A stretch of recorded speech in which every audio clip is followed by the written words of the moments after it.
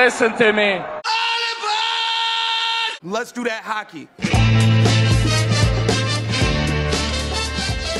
Welcome, everyone. We're continuing our organizational ranks today on the Dobber Prospects Report. This is report number 10. This is part 4 in the 5-part series, continuing down from report number 9 all the way down the top prospect school pools in the NHL. Teams 9 through 5 covered today on the show, and there definitely is some more interesting players to discuss. And because there are fewer teams, we'll get at least a couple each just to discuss on them. Before we get started, I want to remind you that Dobber Prospects Report is a member of the Hockey Podcast Network. We're very excited to be part of the army of fantastic hockey podcasts. Please check out at HockeyPodNet for all the shows like this one, talking hockey from fantasy to team coverage to you name it. You can also use the promo code DraftKings promo code THPN for listening to the show, and more on that in a little bit. And other big news, the 17th annual Dobber Hockey Fantasy Prospects Report was released recently, and both Pete and I were contributors. This guide is the Bible for dynasty managers with the lowdown on each NHL team's top prospects, 500 prospects with upside, wait times analysis, the top 100 NHL draft prospects, and the top 50 NHL prospects, and more. Get your copy today on Dobber Prospects or Dobber Hockey in the shop. Pete, how are you doing? Really good. I'm very excited for Nashville. It's about a week away, man, and it's always a good time. I can't wait to meet you in person, and we're going to work the draft floor. We're going to talk to all the people in the biz, get all the chatter and all the goods and info for fantasy hockey. If you're listening to the show, shoot us a message on Twitter at DPR_show or on Facebook and let us know what kind of information you're looking for from the draft. If you got a prospect you want specific questions answered on, we'll ask the experts when we're there, and you'll get some clips live from the draft floor. Well, not directly live, but from the draft floor. You'll get clips from the draft floor later, not necessarily live, but yeah, absolutely. It's going to be a great time. As we're recording this now, I'll be there a week from now, and we'll definitely be doing a lot of great stuff at the draft. And yeah, that's a great call. Hit us up if there's anything in particular that we might be able to ask or find out for you from the experts there at the draft. It's going to be a great time. I'm looking forward to meeting everybody and checking it all out. All right, we're going to get started now without further ado. Team number 9, the Seattle Kraken. While they didn't get the expansion luck that Vegas got, Seattle got Kraken filling their prospect cupboards pretty quickly with Beniers and Wright in their first 2 drafts. Their high rank is mainly based on those 2, I'd say, as their system lacks some depth compared to some of the other ones we've talked about or will talk about. Peter and I agree mostly on, we agree on those 2. They're great. A little divergent right after that with me rating Ty Nelson pretty highly and Peter being a little bit cooler on Ty Nelson, but a little bit more consensus on some of the other guys beyond those top 2, like David Goyette, Riker Evans, Jagger Firkus, Yanni Neiman. We're all pretty similar on those. And another one that we're a little bit divergent on is Tyson Jugnoth. He's another one that's a little divergent. So we'll talk about these guys right now. The first one I mentioned, Ty Nelson. So I had him as an 8. I will say that I went back and revisited some of these ratings, and I definitely moved him, I think, down to a 7. But still, I'm a little bit higher than Peter. I think you had him as a 5. And we talked about Ty Nelson on Dobber Prospects Report number 4. That was the CHL standout episode. And he has been a standout. He plays for North Bay Battalion. He's about 25% rostered, although, as Pete mentioned recently, those off-season rostership may be a little bit wonky. And he was a 2020 first overall selection by North Bay in the OHL draft, 2022 third round pick by Seattle in the 68th overall. He is a 5'10" defenseman. He's a little bit shorter, but stocky at 198 pounds. He's a powerful skater with a good shot. And he didn't play in the OHL for his draft year, but had 51 points in 66 games after that. And a D+1, he had 24 goals, 76 points in 67 games with 60 PIMs, over a hit, and almost a block and a half per game. So really good in the peripheral stats, which is pretty awesome. We love to see that. He was second in league playoff scoring. Actually, he was first in total OHL playoff scoring in 20 games. Although Brant Clark had a higher point per game for the Barrie Colts, they were just eliminated a little bit earlier than North Bay. So Ty Nelson, he doesn't look super exciting in the hockey prospecting model, but he was able to increase his star potential from 9 to 13. It's always impressive when you do that because usually guys just kind of trend down. And so the fact that he was able to do that to me is pretty a pretty good sign. The other models I would say are a lot cooler on him. He has just 6% of star potential in the top down hockey model, although very high likelihood in both these models to be an NHLer. And his PNHLE is a little bit lower and has some interesting comparisons, though. Keandre Miller, Connor Timmins would be pretty great outcomes for him. There's also a John Carlson comp. These are just what his PNHA looked like at the same time. So Ty Nelson is kind of busting a little bit past that first line potential. And so that's always pretty exciting when guys are able to do that. He seems pretty likely to get NHL minutes. And the other thing I like about him is that Seattle doesn't have a ton of guys blocking him. So he's got a high floor and a pretty high ceiling. And I know that you were interested in him before, Pete. You just maybe aren't quite as high on Ty Nelson as I am. So what do you have to say about him? Yeah, like you said, we talked about him on Report 4, and I'm pretty favorable on him. I like him. It's not that I don't like him, but my lower score than yours, I think, is more of a reflection on a couple of points. Number one, I'm not convinced he'll be a big point producer at the NHL level. Yeah, he's got some good peripheral production for sure. That's not to be underestimated. Good hitter and blocker.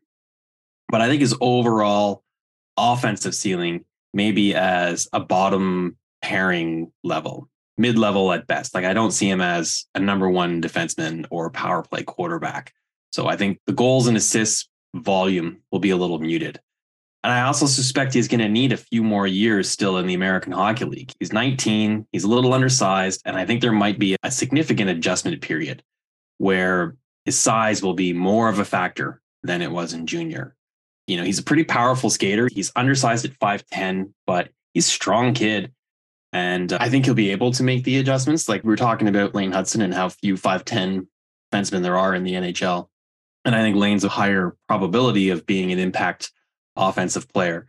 But I also like Ty Nelson's chances of making the NHL. So I'm confident that he can play, just not have the same sort of upside as some of those other guys. And then finally is his defensive game.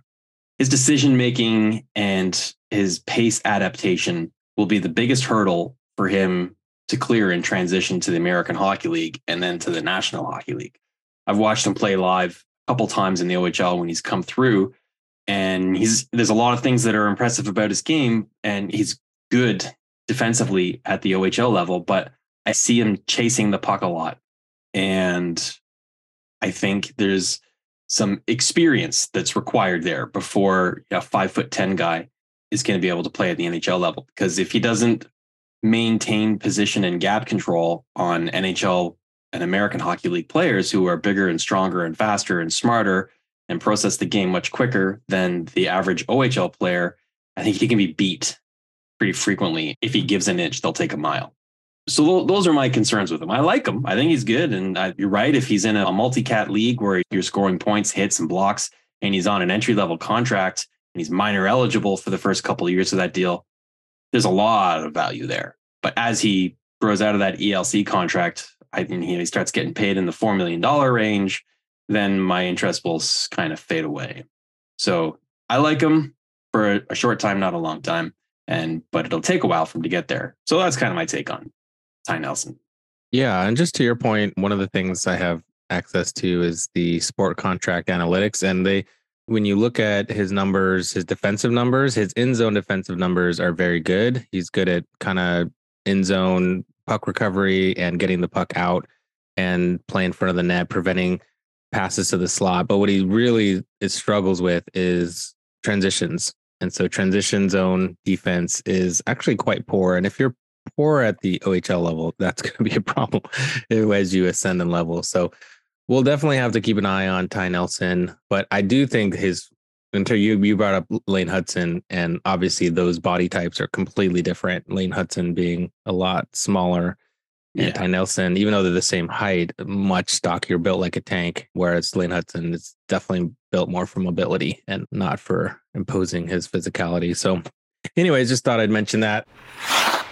The next guy we're going to talk about is Tyson Jugnoth. In case you're scoring at home, Jugnauth. And he is a 2022 fourth round pick of Seattle. Oh, I should mention, I had him as a 5. Peter has him as a 2. So a little bit divergent there. 2022 fourth round pick, 6 foot, 161, left-handed D. So a little bit slight on the pounds, but size is pretty decent. He was drafted out of the BCHL, 50 points and 52 BCHL games for the West Kelowna Warriors, known for producing tons of NHL talent, I'm sure. Just kidding. Not super exciting for the low equivalency league that he was in. The reason I'm bringing him up though is that even though that wasn't so exciting and really tough to set yourself apart in that league, but he went to the University of Wisconsin out of the BCHL, which is a pretty huge leap going from that league to one of the tougher, North American leagues, and has a pretty high equivalency in terms of NHLE. And he went up for nearly half a point per game in that league as a defenseman, as a freshman, and as a fairly young. His birthday's in April, so he was 18 for most of the NCAA season, and he had 15 points in 32 games, minus 20 if you care about that kind of stuff. So it wasn't all great, but that was still pretty decent for Tyson Jugnoth. His hockey prospecting equivalency has him right around 10% of chance of being a star, and that was down from 15. So, he's still kind of in that range where he might be interesting. His NHLer probability is like a coin flip right now. He does look like some guys that have made it, but the best one is probably someone like Nate Schmidt, who is like borderline interesting at times in fantasy, but sometimes not. The top down hockey model has him pretty low, and his skim similarity score on the ranking app has him kind of similar to like a Will Butcher or Mark Friedman. So, might be kind of interesting there depending on your league setup. But I like the fact that he has really good mobility and he has good deception. He knows when to kind of activate and change the pace of the game. I also like that he was able to was able to kind of adapt pretty well to a really tough team, or a really tough situation, I mean, in a tough league. So I think that's interesting. He's also, a defenseman, but in a difficult position. And he's a bit on the younger side. So he has some runway to kind of continue to improve. So to me, I think that's a little bit interesting to have on my radar. I still wouldn't say he's like, I'm not banking on him, making or breaking it for my team, but I think Tyson Jugnoth is someone that is interesting enough that it's worth a little bit more of a ranking, because these defensemen that can put up points are a little bit more rare. So tell us, Pete, why you're a little bit not as interested in him. Well, mainly I lack data on Juggernaut. So, like you said, he played in the BCHL before he was drafted, and then he went to Wisconsin and played in the NCAA. So I've never even seen the kid play. He never played internationally for Canada in any tournaments that I watched. And, he's a mid-round draft pick, picked 100th overall. So not really popping up on a lot of radars, not getting a lot of chatter or buzz. And, he stayed out of the CHL to maintain his NCAA eligibility, where he's playing now. And I think the players that choose the NCAA development route typically have one or two strategies in mind. First one, be a one and done or a 2-year player tops, and then go pro as soon as possible. If you play in the CHL, you're limited to the NHL or the CHL, so you can be 19 years old before you can sign a contract. And then the NCAA doesn't have any such restrictions. So players can go from the draft, play 1 year of college, and then graduate to pro, as opposed to players who are in junior have to wait 2 years before they can turn pro. The other option for going to the NCAA route would be to get a free ride, right? Play out your college career, get an education, and then see where hockey goes. So I think this is a player who would be a better example of the latter of those two scenarios, that he's not a high-end profile prospect. So he's probably thinking full ride to college is what he's going to do. So there's 4 years of development where you're going to have to wait to get him on your fantasy roster. Then you're going to look at probably a little bit of AHL adjustment to the pro level game as well before he's NHL ready. And then to your point, his NHL upside comparisons are Nate Schmidt, which doesn't really get me too hot and bothered, to be honest. Sorry, Nate. So that's a long wait for a player that is meh. I mean, he's trending in the right direction now. You made some good points about his game and what he's bringing to the table and a good season as a freshman in college. And those are all good things. And if he continues to move the needle, then he might change my opinion on him and maybe even his own plan. If he's planning to be a 4-year college player, if he starts having dominant seasons at the NCAA as a sophomore or a junior, maybe, then I wouldn't be surprised if Seattle comes calling and saying, our prospect pool is pretty thin. We can use some guys in Coachella or wherever. Let's get you out of school and get you playing pro. You're going to be a professional hockey player for a few years, so you don't have to worry about the college education. And then bring him up. We'll see where it all goes, but that's kind of where I'm at with him. I've never really seen him play.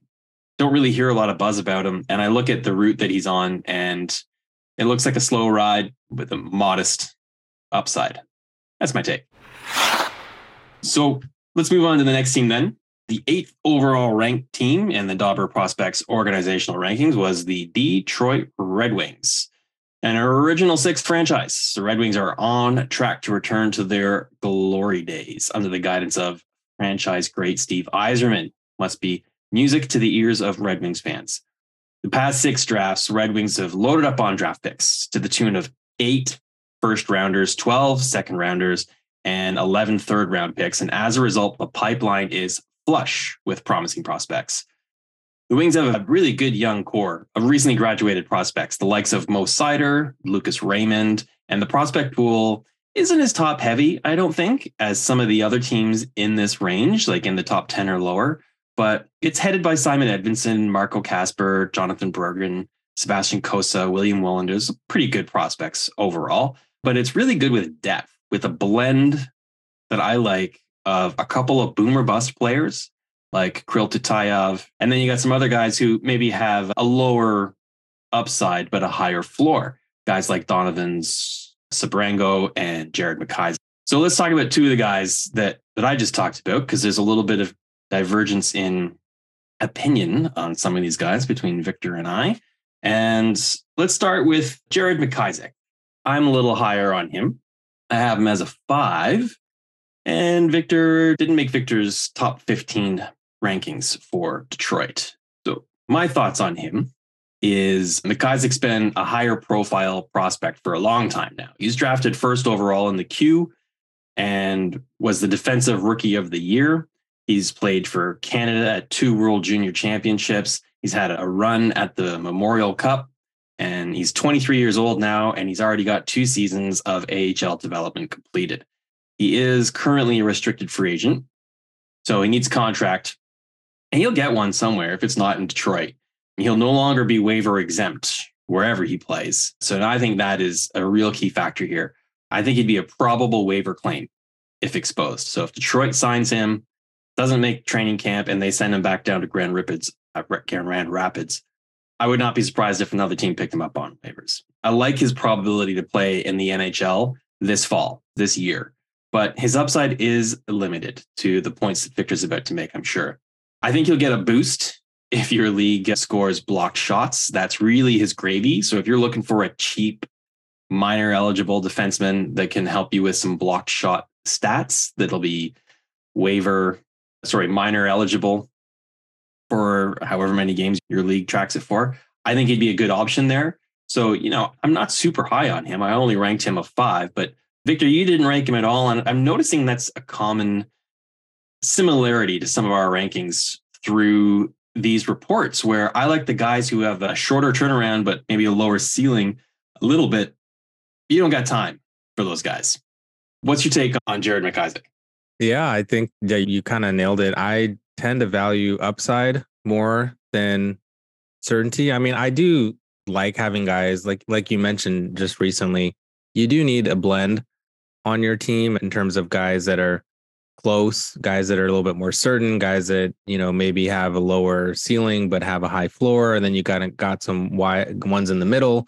And then you also need some guys that are boomer bust, some home run I just when I rank, to me, if you don't try to get those guys with a higher upside, you're not going to be able to get them. And to me, the higher floor guys are often easier to get. And so that's why I tend not to rank them as high, because I think they're a little bit of a lower commodity for me. And to the issue of Jared McIsaac, yeah, basically he's the mayor of Tweenerville as far as I'm concerned. He's been in the AHL for 3 years now. I mean, the first year, I guess he was kind of minimal action, but he's basically been in the AHL for 3 years and hasn't really moved the needle too much. I mean, he's clocking in at around a quarter to a third of a point per game. And you just figure that at this point, he would have made an impact. He's 23 years old and he hasn't really, been able to get an opportunity. I would have guessed, and I did think a year or two ago that he probably deserved an opportunity, but based on his play in the AHL, or guys have passed him on the depth chart in Detroit. So I think that's part of the issue. But right now, in terms of like the top-down hockey model, he actually has a 0% chance of being a star and only an 8% chance of being a cello, which I find kind of hard to believe. Like you said, he's, if anything, someone could sign him and put him in the NHL probably right now, and he could at worst be like a 6-7 type guy. And, maybe there's upside for more with some peripherals. So he's definitely close, and you have to like that to some extent, because, he's probably going to get an opportunity, certainly sooner than some of these other guys that we talked about. But I'm interested in guys like this as long as they get in the NHL and I can flex them up and down from my minors. But I don't think that Jared McIsaac is going to be anyone who, after he gets past your minors eligible limit, he's going to be anyone that's super interesting. I think you can find a replacement for him on the wire. You know what? We've got the Dobber Prospects Detroit Red Wings prospect writer on the call right now. Our very own producer, Evan Sabarin, just did an update on Jared McIsaac. And Evan, let's chime you in on this. What's your take on Jared McIsaac? Yeah, he's been, it's been very frustrating. He was actually one of the Wings' top prospects in shortly as 3 years ago. But, he's really had a bad luck run of it. He's had 2 major shoulder surgeries in his first 2 years with the organization. And mind you, he was drafted back in 2018. He's also not a Steve Yzerman guy. That was Ken Holland's draft. And if you remember in that draft, it's kind of a pretty bad draft for the Red Wings. It was supposed to be a big one with getting Philip Zadina and Joe Veleno in the first round. And then McIsaac was supposed to be a defensive savior. And like I said, injuries have just derailed this poor kid. I definitely think the skill's there. I just don't see where he will fit in with a depth chart, as, Yzerman has drafted a couple of left-handed defensemen that have passed him in William Waylander and Albert Johansson. Again, like you said, I think we could see him moved. If we could see another team or organization pick him up and give him an opportunity, that might be where he makes it to the NHL, because I just don't see it in Detroit with Steve Yzerman. I think they could, release him, or maybe move him in a minor deal as a sweetener. But, his upside at 23 years old and missing a lot of time in development, it's really hurt him. I would love to see this guy prosper in a different league. But like I said, don't see it happening in Detroit. Awesome insight there. And yeah, so definitely a guy to keep your eye on, though, as if he does go to a different team, he could literally be inserted into the lineup and get some games. Yeah, I really liked your point too, Evan, about not being a Steve Yzerman guy. I think that's a really valid point where GMs like their guys. And I'm not saying Steve Yzerman doesn't like Jared McIsaac, but I don't think he feels that kind of loyalty to him to have him make it and prove him right, because he didn't have to pick him. So that's a good point. Let's move on to the next guy on the list here. That'll be Detroit's Dmitry Bushnelikov. And I hope I'm saying that right. I think I am. Victor, you had him ranked as a 6, and he didn't make my cut. So let's start with you. What's to like about this guy?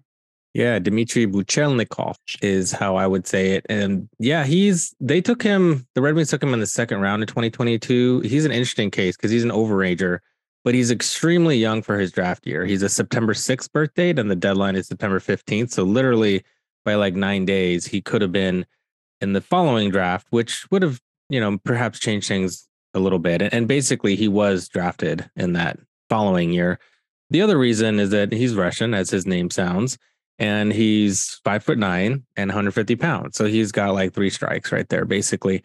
He absolutely tore up the MHL the year after being drafted, his true D+1 season, but the year he was drafted, 75 points in 56 games. And then last season, which was his true D+2 season, the year after he was actually drafted, he played mostly in the VHL, which is the Russian equivalent to the AHL, and he had 28 points in 35 games. That's pretty solid production in a pro league. He's still only 19 years old, has a ton of room to grow, not just physically grow, but his game. He improved his defensive game a lot, but he still needs to work on his play away from the puck.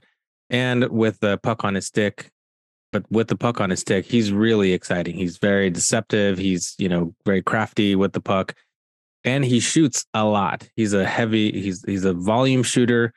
He doesn't really do a whole lot of other peripheral stats, but he's got the shots. He's good at creating offense. Doesn't look so good in some of these models because because he's basically drafted as an overager and some of his equivalencies were a little bit lower. So like the top down hockey model is pretty low on him, and also because of the height. But the hockey prospecting model has him as right now a 12% chance of being a star, 55% chance of being an NHLer. And so there is some opportunity there. He actually looks pretty similar to a couple guys in this model that have made the NHL. One of the ones also being the smaller guy is Brendan Gallagher, which he's not going to block and hit as much as Brendan Gallagher, but he might shoot more. And, so anyways, that's an interesting, especially for the size, interesting comp that you can see there. He, as I mentioned previously, his defensive game was something that was a big issue initially, but it has dramatically improved. His Corsi against this year was quite a bit better than it was previously, and as well as his expected goals against. But he's never going to be out there solely for his defensive impact. So that's not really why you want Buchelnikov on your team, but he needs to have a passable amount of defense so that he's playable.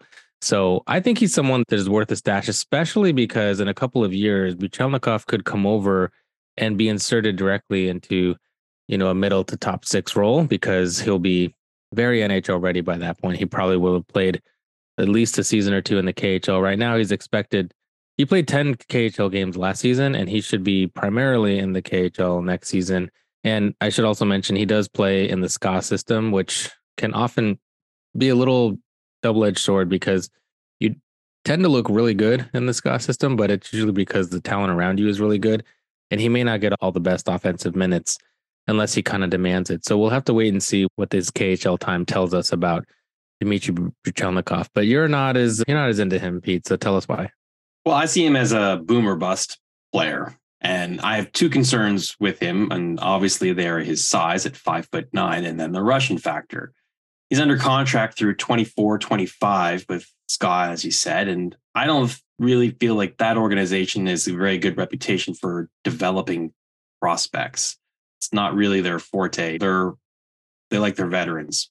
So if he's in the KHL, is he going to get a lot of minutes? Is he going to play, or is he going to continue to play in the VHL down there in the minors? It's going to take a while for him to come over.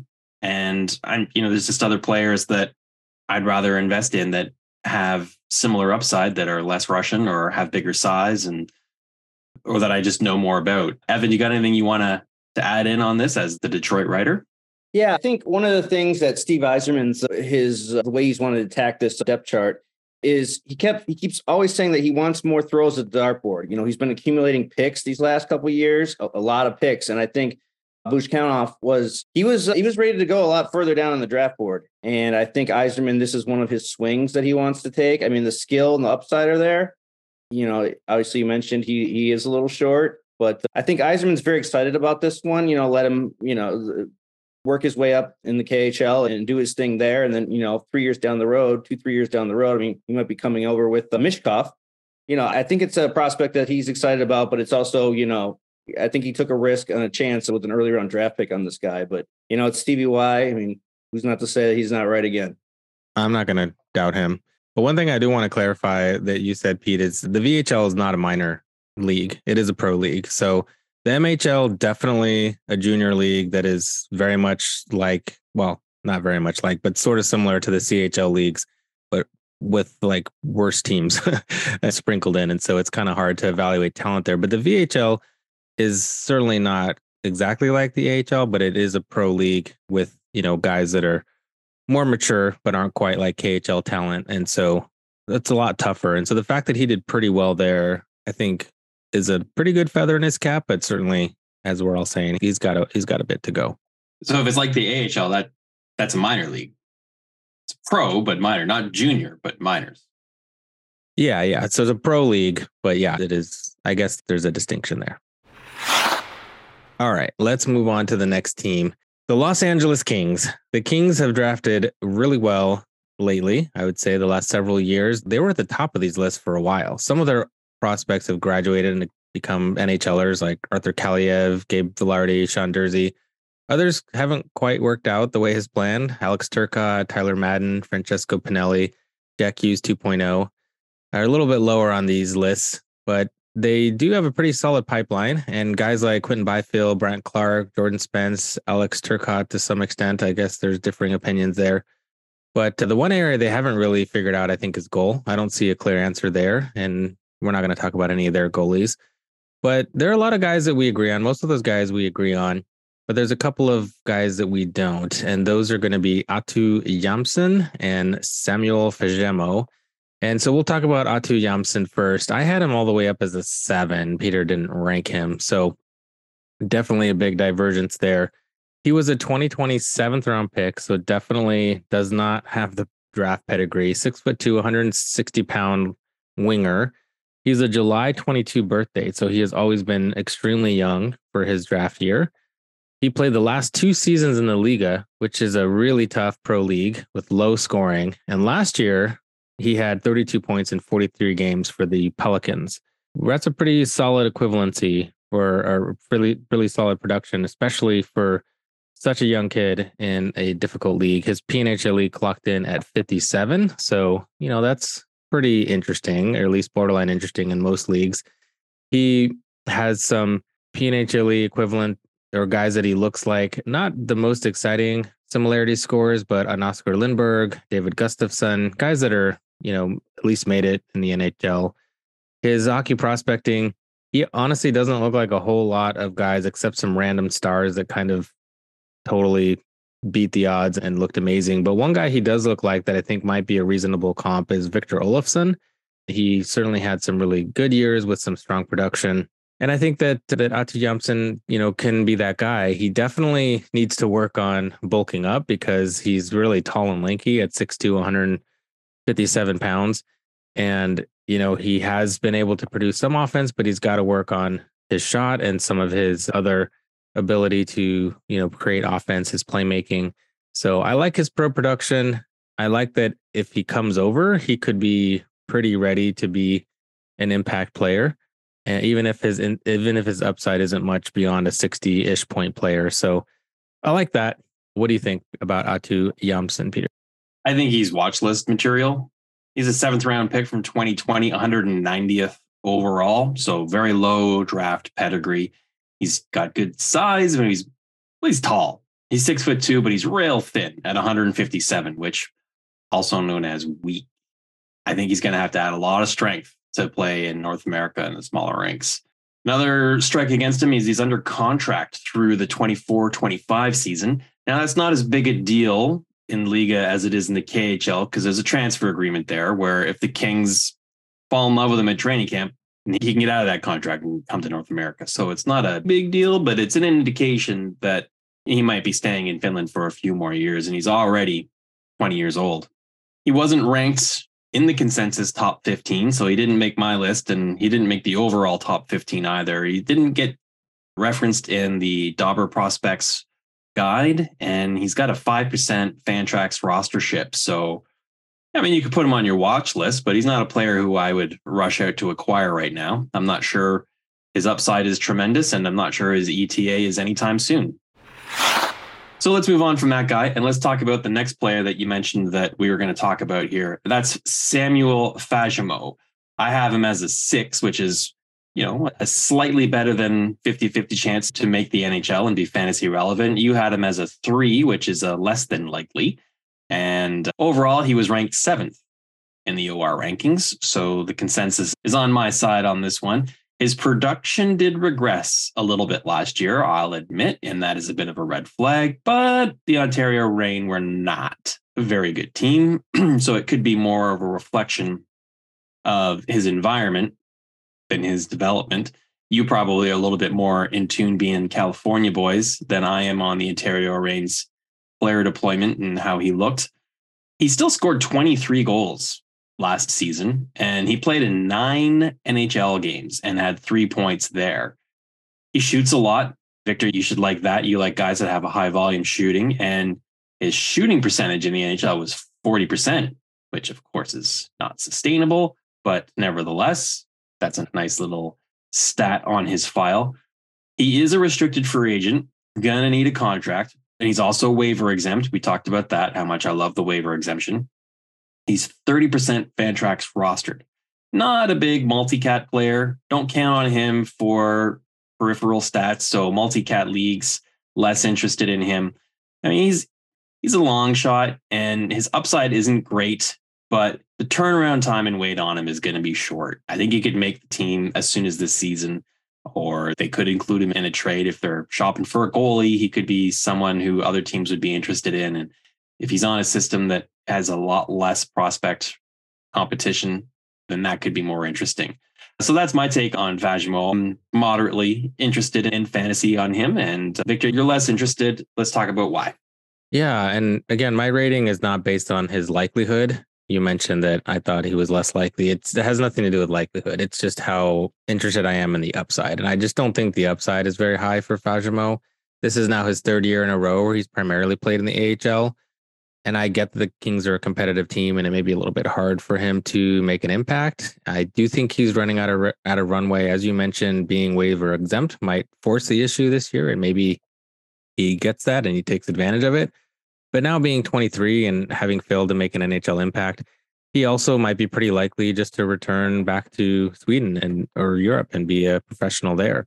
So I'm not so excited with that. Also, you mentioned him being volume shooter. His NHL track record certainly doesn't suggest that. 5 shots in 9 games this season was not a lot. And last season he had 5 shots in 4 games. So I guess that was a little bit better. But this is a really small sample size in the NHL. And the AHL, he has been closer to between 2 and 3 shots a game. So that's a little bit more interesting, certainly.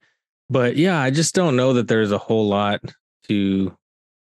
more runway for Samuel Vajimo to be a super impactful player, especially based on, he has been able to score a decent amount in the AHL, but he has struggled to kind of make an impact and translate those skills to the NHL. So I think he might just end up being a good European professional. I'm not sure that he's going to make an NHL impact, especially since it's taken him a while. You're talking about his 3rd season now in the AHL. If he would have scored 23 goals as a rookie in the AHL, I feel like that would be a different conversation for me. But that's why I'm a little bit lower on Vajimo. I just don't think his upside is that high. His NHL or likelihood is certainly much more likely. Definitely agree that he has an opportunity very soon. I just don't know that the upside is great. Light the lamp with DraftKings Sportsbook. Right now, new customers can make a $5 bet and score $150 in bonus bets instantly. Download the DraftKings Sportsbook app now and sign up with code THPN. That's code THPN only at DraftKings Sportsbook. So let's move on, and we're getting down close to the top 5 here. And the number 6 overall team when the Dobber Prospects organizational rankings is the Carolina Hurricanes.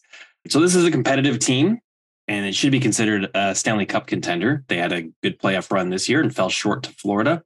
Hurricanes have a young core of forwards they've built around which the team drafted and developed. Sebastian Aho, Andrei Svechnikov, Martin Nichash, Seth Jarvis are all homegrown products and under 25 years old and on the roster.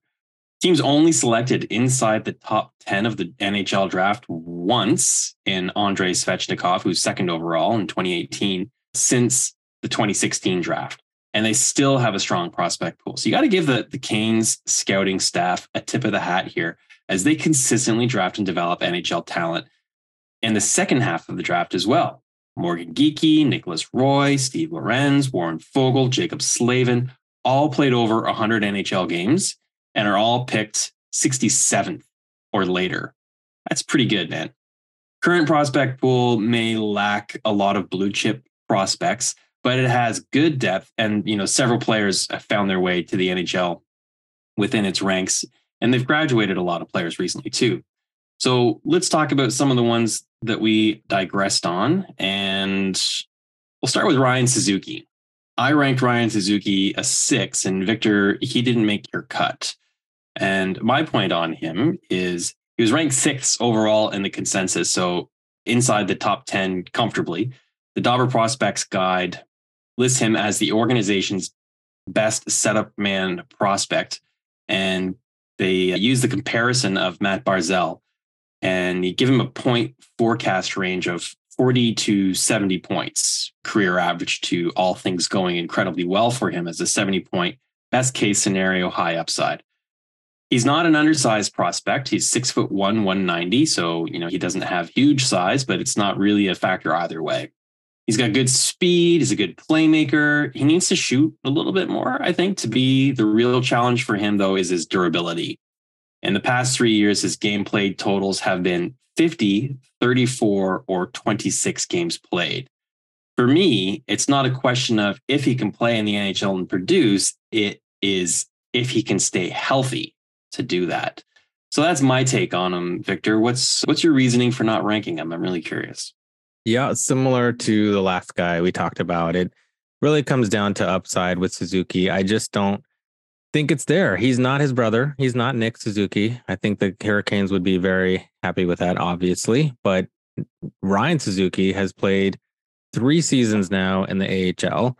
And while that's certainly commendable, and he has increased his point total every year, so there is some progression there for sure. 32 points in 50 games in the AHL for the Chicago Wolves is nothing to sneeze at. I just don't know that it's going to translate to the NHL. Guys who look like him, who take a while to really develop and then finally in their 3rd season, really kind of do pretty well, like over a half point per game in the AHL, don't usually become super fantasy relevant. You're talking right now, his PNHLE is like a 35-point guy. I personally think that's where he's going to be. 70 to me seems outrageous for Nick Suzuki, but I mean, great. I hope for him that it works out. I'm not putting my money there. Most of the statistical models list him as pretty anomalous to be a star producer. The Top Down Hockey has him as a 1% chance of being a star, only a 13% chance of being an NHLer. So the PNHLE app actually has some pretty good comps for him. Jared McCann would, I think, be a pretty great outcome for Ryan Suzuki. There's also a Michael Rasmussen and Nick Ritchie, which are less exciting for sure. And the hockey prospecting model has him more like a 7% chance of being a star. But that was after his first AHL season. I'm not sure that it would have moved the needle too much this year. He does kind of look like, of all the guys in that model, the only one he looks like who is promising is Joshua. And Joshua, Canadiens prospect, is obviously not a sure thing yet, but he looks pretty good now. So that's part of it for me, is that he definitely looks like he's going to be an NHLer. I personally just think he's going to be more of a bottom sixer, and I'm not sure he's going to put up a ton of points, especially in Carolina. I mean, if he stays in Carolina, I think this is even less likely, because Carolina likes to spread their ice around, give everyone a role, and everyone kind of chips in with the points. And except for the very top guys, no one is like super valuable. And so I think that if Ryan Suzuki went to another team who gave him a more prominent role, it might be more likely. But I'm still just a little bit lower on him for all those reasons. High floor, I just don't think the ceiling is much beyond the floor personally. That's interesting. I think we're going to make some similar points on the next player we're going to talk about here, where your counterpoint is going to possibly be similar to mine. You had him at a 7. I ranked him as a 4. Victor, lead off on Cruz Lucius, please. Yeah, Cruz Lucius, 2022 4th round pick, and 6'0", 180 pounds. And if that name sounds familiar, Cruz Lucius is the brother of Jets prospect Chaz Lucius, who was a first rounder and definitely put up a lot more points at the USNTDP, had a higher profile. And Cruz, as I was alluding to, didn't have the production of his brother at the USNTDP, but that's partially because his draft season was limited by several injuries. At the end, though, he finally put it all together, had a pretty good last few games at the end of the season, and then had 8 points in 6 games at the World U18 World Juniors en route to a silver medal. So that was kind of a good ending, but it still only equated to a 4th round pick.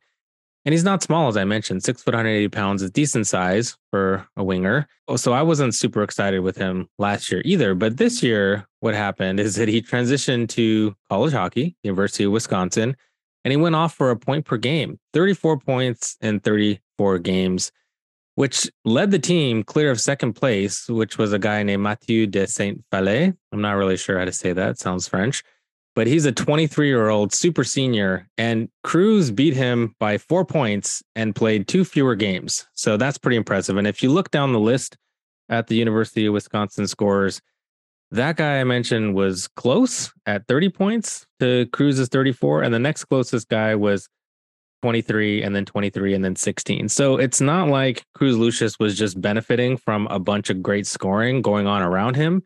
He was pretty much doing it all by himself and really dragging the rest of the team with him. And this is, again, a true freshman who was doing all of this at a pretty young age. I mean, he was 18 for most of the season. He just turned 19 on April 5th. So really young, 18-year-old, really doing great things at the NCAA. He increased his star potential on hockey prospecting from 14 to 19%. Remember, anyone who does this has to have an incredible year because generally it just goes down. So that's pretty awesome. He looks like quite a few NHLers in this model that I could cherry pick a bunch of them and tell you that he's going to be like this star. And the one that I think is most reasonable, although not realistic, is Jason Robertson, who obviously just came out of nowhere and really tore it up after having sort of pretty decent but not incredible production and becoming an NHL superstar. So I'm not saying that Cruz is going to do that, but his NHL equivalencies do kind of look like that. So we'll see. He's looking kind of like between a first and second liner in most of these models, and a PNHLE of 59, which is pretty good. But a lot of his equivalencies are muted because of his draft year had pretty low output, which is fair. But again, you have to keep in mind, was that due to some other reason? Was he just like not very good?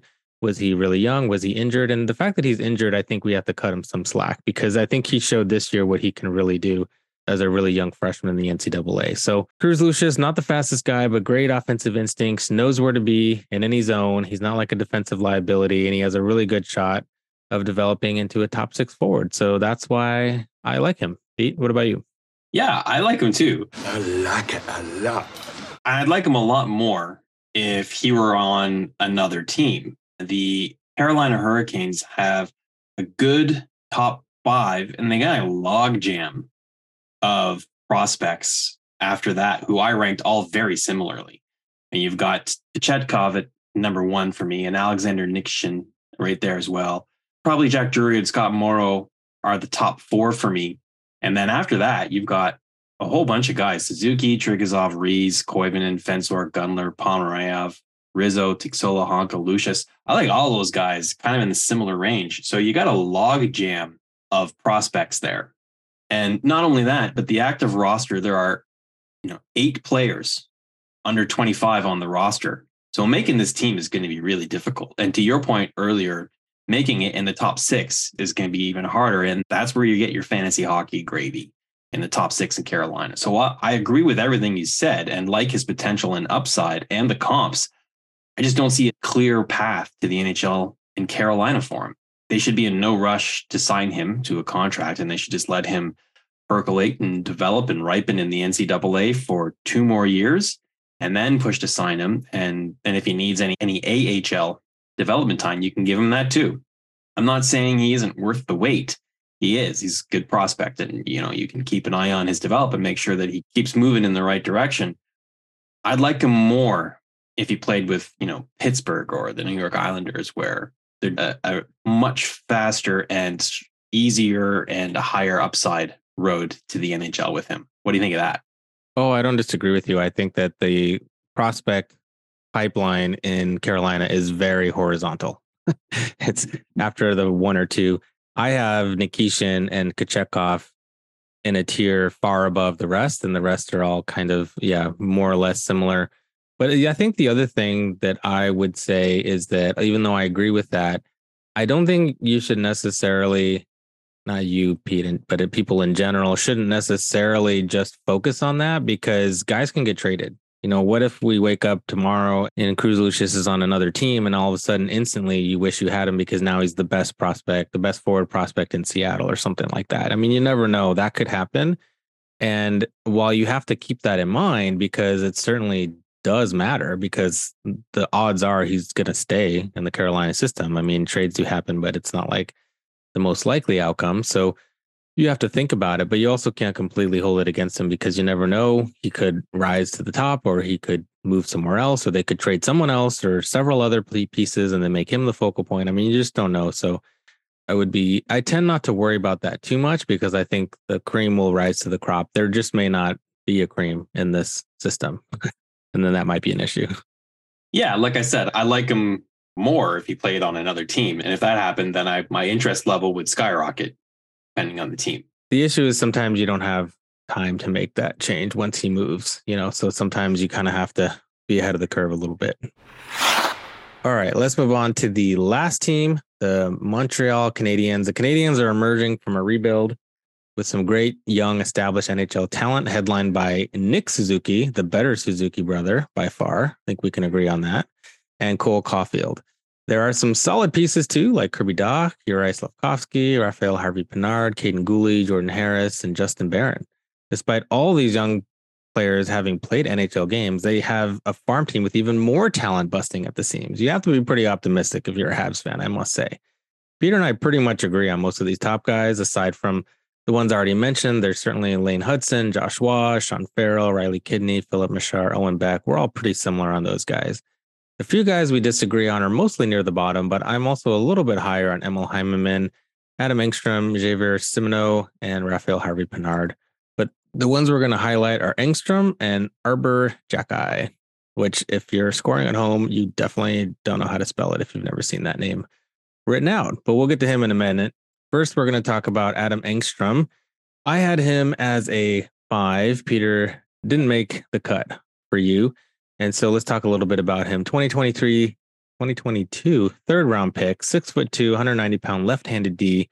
He excelled at the junior level in his draft season and then popped off last year in the SHL for Rogla BK, which is a super strong SHL team. He scored 16 points in 43 games, which may not sound like a lot, but for a 19-year-old in the SHL in one of the best pro leagues in the world, according to certain models, depending on which one you believe, probably the third or fourth most difficult league. And not only that, but his expected goals against was really low, which is good for a defenseman. He did a solid job of defending. His PNHLE and the NHL ranking apps model has him as a 53. And that's pretty high, obviously. And some similarity scores. He's got guys like Travis Dermott, Damon Severson, Torrey Krug. Probably not a Torrey Krug. Probably not a Damon Severson either, but maybe somewhere between Severson and Dermott. That would be probably realistic. Top Down Hockey has Adam Engstrom as a 1% chance of being a star, but a 76% chance of being an NHLer. So very likely. And the hockey prospecting model showed him increase his star potential from 5 to 7. 5 is like the baseline that everyone gets. So basically he went up 2%, but a 59% chance of being an NHLer. So that's pretty good. He does look like another Swede in this model, and that would be Victor Soderstrom. Soderstrom, who's kind of just becoming a regular NHLer now. Certainly not the hype that some people, or not the heights that some people thought he would reach, but he's kind of looking like he's going to be a competent NHLer, playing minutes, getting some peripheral stats. So we'll see about Soderstrom, but that's not who we're talking about. Adam Engstrom, he's very mobile. He's got good size. And one of the issues around his draft was that he really needed to fill out his frame. And well, he's done that a little bit. I mean, he was 6'2". He was quite a bit slighter at the draft. Now he's 190 pounds. So fills out that frame a little bit. And he's got really good problem solving. And that matched with his skating and frame make him pretty projectable to being an NHLer. I don't think that Adam Engstrom is going to command power play time on ice, regardless of who else is in the Montreal system. But they also got some pretty capable guys between Gooley, Barron, and of course there's Lane Hudson, but he's several years away. So I don't think Engstrom gets necessarily the power play time on ice, but he should play minutes and get a few points and pretty decent peripherals. And to me, that's worth something, but I guess not to you, Pete. So why is that? I think he's worth a rank for sure. The challenge, though, is kind of like Carolina. I mean, we're getting into the top 5 here, right? So Montreal has really good depth. And if I added him in to my top 15 rankings, I would have had to have taken someone else out. So he's a rankable player for sure. But I guess my reasons for leaving him out maybe that he's is a ways from being a fantasy contributor. And the Canadians have a lot of players that I think are either closer to the NHL or have a higher upside. Guys like Beck, Bodin, Kidney, Messar, Kapanen, etc. So, I don't disagree with anything you're saying. It's just, some guys don't make the cut when you've got that many good players. And Montreal has the good problem of having too many good prospects. So that's gonna help them out in the long run. And we'll see where he fits in a year or two. If he leapfrogs a couple of guys and moves himself up the depth chart, and that's a distinct possibility. But for now, he's just on the outside looking in for me. So let's move on and talk about another player, Arbor Jack. We're not really that far off on our rankings here, Victor. You've got him as a 5 and I've got him at a 7. That's pretty close. But as you said, for those keeping score at home, his last name is spelt Xhekaj, and it's pronounced Jack-I. And if you spell it backwards, it looks more phonetically correct than if you spell it properly. But, that's his name. What can you do? The kid is a fantasy hockey multi-cat beast. We ranked him 7th overall in the OR rankings. He's come out of literally nowhere. He went undrafted in both the OHL and the NHL, never played for Canada internationally, but he broke into the NHL as a free agent. Played 51 games as a rookie in the NHL last year, and he had 13 points. He's a defenseman, posted 101 penalty minutes, and he had 159 hits and 46 blocks. And he comes with a nice little tidy $828,000 salary cap hit. 8.828 is his cap hit. And I just checked and can confirm that is good value. He's 65% rostered on Fantrax, and that number is very likely to increase. So obviously he's got tremendous multi-cat value where he's like leading the league in penalty minutes, hitting and blocking. All those things are good. But I think he's got some upside with his offensive game as well. He's got a really heavy shot. And I can see a possibility where Montreal is playing him on the power play, either on the point as a shooting threat or in front of the net as a net front presence and just being miserable for defensemen in front of the net and screening the goalie. Montreal doesn't, until Lane Hudson comes, they don't really have a dynamic offensive defenseman that's running away with quarterbacking their power play. So I wouldn't be surprised if he got some minutes. I'm not saying first line power play minutes necessarily here, but definitely a look on the power play. And then depending on how that goes, you never know where that could lead and what could happen. So I'm really keen on him. And if you're in leagues similar to the ones that I participate in, where you've got such great value with him contributing stats across the board and being rather inexpensive while doing it, I got all kinds of time for that player. So you're not too low on him, Victor. You obviously see some things here that you like, but why are you maybe a little cooler on him than I am? Yeah, for sure. I love the man they call Wi-Fi because no one would guess that password if you use his last name. But he had just 7 primary points in 51 games, along with pretty terrible defensive metrics. So I love the bash. I definitely agree. I think, he's got monster hits numbers. 3 hits a game. His blocks are maybe not as exciting, but around a block per game. So definitely multi-cat, darling there.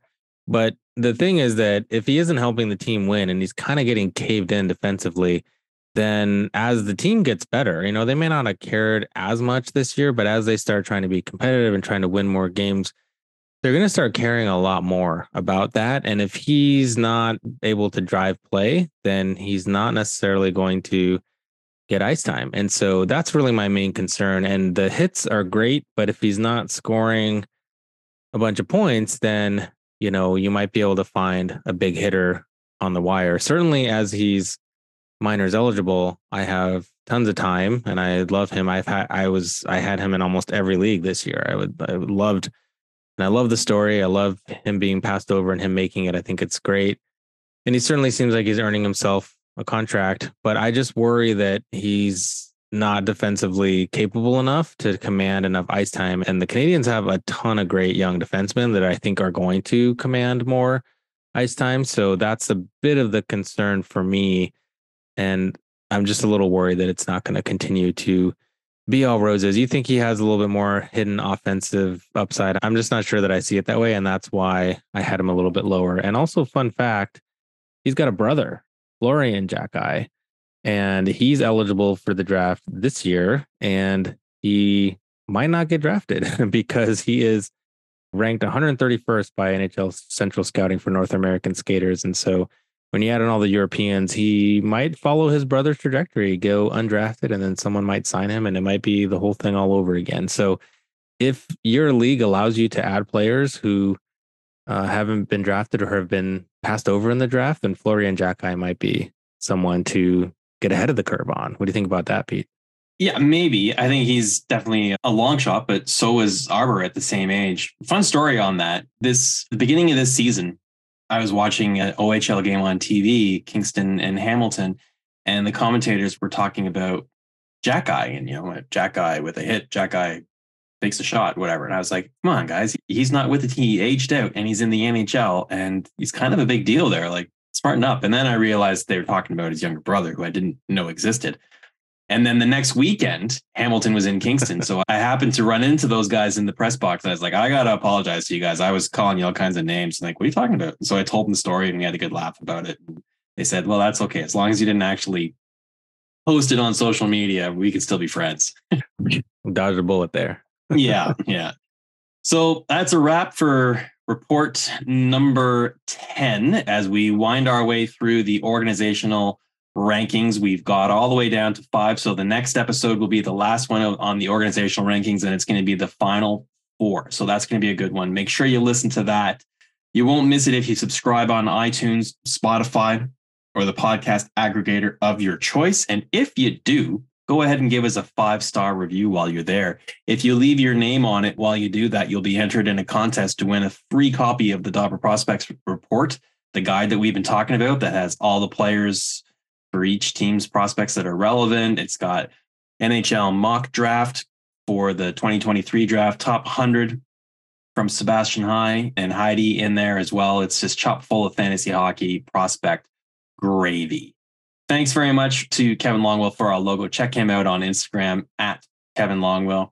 If you want to give feedback to the show or just chat with us, give suggestions, questions you want us to ask at the draft to the experts, you can hit us up on Twitter at DPR_show, at Farling, Victor Nuno 12, at Sabrin 91.